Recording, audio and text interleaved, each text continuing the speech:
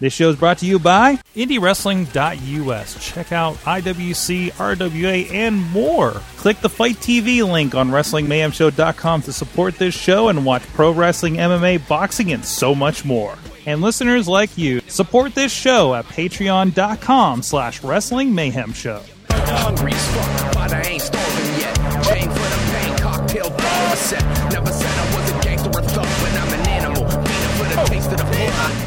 Hey guys, we're still here in Meadville, Night of the Superstars 6, and the legend is with us, Ricky the Dragon Steamboat. The fact that this was a big night for a fundraiser. Oh, absolutely. Yeah. Of course, helping Meadville High School here, and a record-breaking crowd. Of course, the Hardys here and everything, and Ricky, and I mean, I think they sold out the meet and greet, which was the first time ever. I think the last number I heard was over 550. That sounds, yeah.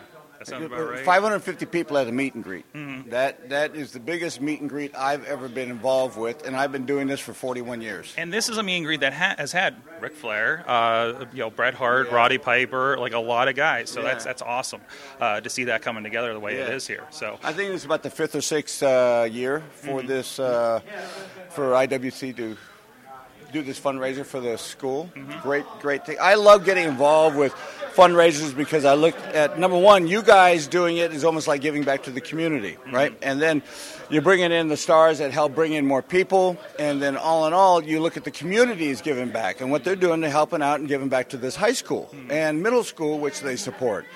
You know, and then tonight, watching some of the guys, I don't know, were you there earlier today? I had a little class seminar going. I walked in on a little bit of that. Okay, so we had a little bit of one-on-one with some of the guys there, and they asked some very intelligent questions, gave them some, hopefully some answers that they will be able to apply and use. But what I did see is that there was a lot of knowledge sitting out there with the company. And I meant by company, I'm talking about the wrestlers. Well-knowledge. And I believe that what they're doing at their school, they're doing everything in the right direction. Absolutely, yeah. Absolutely. Yeah. Of course, last night, High Stakes, I was there with the camera ringside, and the thought in my head happened when they were talking about your plane was a little late and everything, and they said the plane had landed. I was like, the Dragon has landed, and I heard that you came in, literally did a run-in from the car into the building, into the ring. Well, what would have been about a 3-hour flight to get me from point A to point B ended up being a 12-hour day. Mm-hmm. And then by the time I got in the building, it wasn't less than 3 minutes that I was involved in the match. So based on a 12-hour day of getting here, of travel, it all wired down to 3 minutes. I had 3 minutes. I tell you. 3 minutes to get in the ring. And you talk about timing, but that's our business. Mm-hmm. That's the luxury of our business, and what a great business. It's one of those amazing, I've been talking to the promoter here with Justin Plummer, and it's one of those amazing indie wrestling stories where like something connects like that. And I know, I talked to a lot of the crowd afterwards, and it was like the most fun show they've ever seen. It was really great, great vibe. We did a good thing at the end. I know I was supposed to be earlier to do pictures and sign autographs. Because of travel, that didn't happen.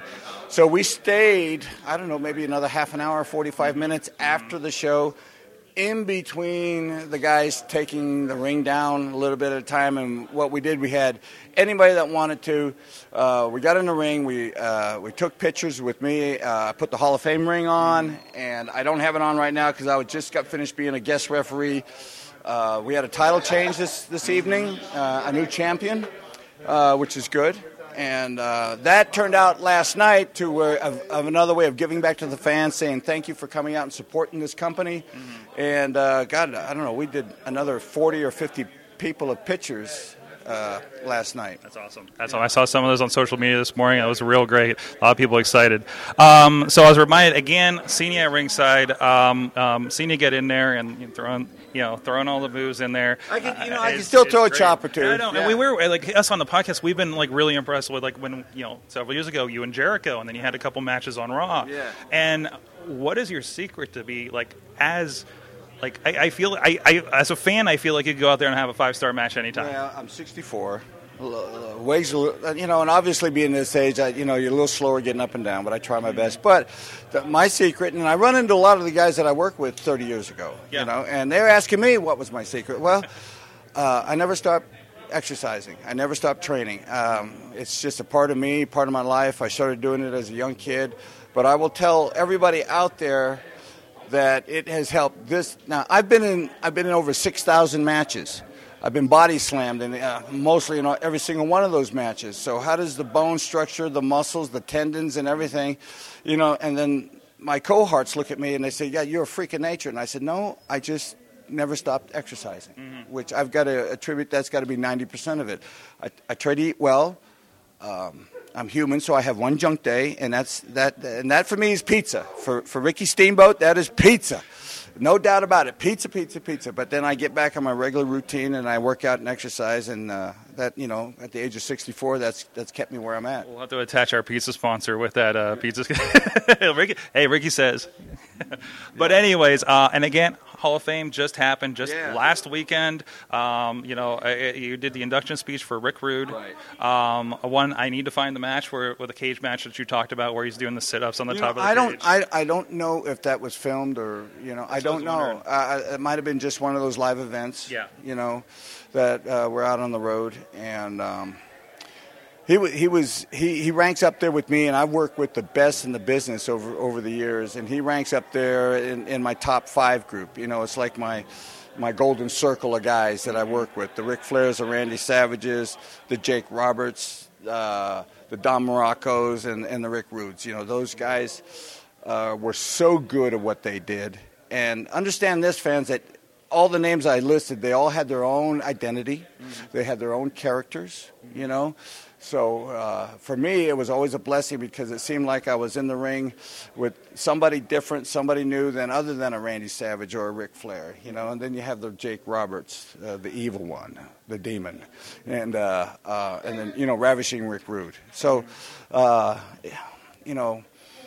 as hard as a lot of wrestlers talk about how do you adapt to working with different guys with different styles, I found out earlier in my career that was the secret.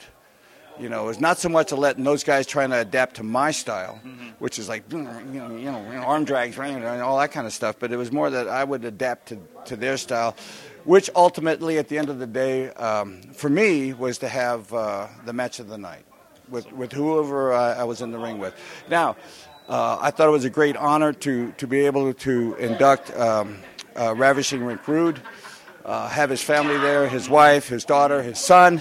What a good-looking kid. His son, yeah. The biggest comment is, when's he starting to train? Because he looks good. Yeah, he's got a good look, and he's big, And it was a great honor to be able to be asked by the company, would you do that? And I said, without a hesitation, I'd love to. I didn't want to get out there and tell about all of his championship and titles that he, and get into all that in the different, territories and companies that he worked for. I just wanted to just bring it to everybody that was there watching about some of the moments I had with him in the ring. And to me, they were very special. Some of the moments I saw working out in the gym, because we all heard about that. He was a great, like a Minnesota State arm wrestling champion. He took 6th at the Worlds. Now, I'm not just talking about on a national level. This is on a world class level, and I can. All those muscles weren't just for show. No, I can attest to that. The man's strength, because you could feel it in the ring. And I wasn't joking when he laid his arm over the edge of that bench and he's curling 80-pound dumbbells. And I'm not saying he's not struggling. He's doing a dozen of them. I went over there when everybody wasn't looking and tried to get, 1 or 2 up. And here's a guy just repping out a dozen. Well, that just attests he was almost like a freak of nature when it comes to the hand strength and the forearm strength that he had. Yeah. That's amazing. Well, thank you so much. I know you had a long night here in Meadville. Thank you so much for being a part of the show and chatting with us. Ricky Dragon the Steamboat, Hall of Famer. Where can people check you out online? You got Twitter and stuff, right? I got all that. But, I try not to get too much involved with it because I found out how much, in talking with the other guys that do it, how much it can occupy them. Oh, yeah. Yeah. You don't need to grow the fan base at this point, right? Well, thank you so much. Enjoy your night and have a good one. We want to see who else we're going to find here in the halls back here in Meadville High School. Thanks. You know how I act now. If you got a problem, come and see if I'm a back down. This show is a member of the Sorgatron Media Podcast Network. Find out more at sorgatronmedia.com.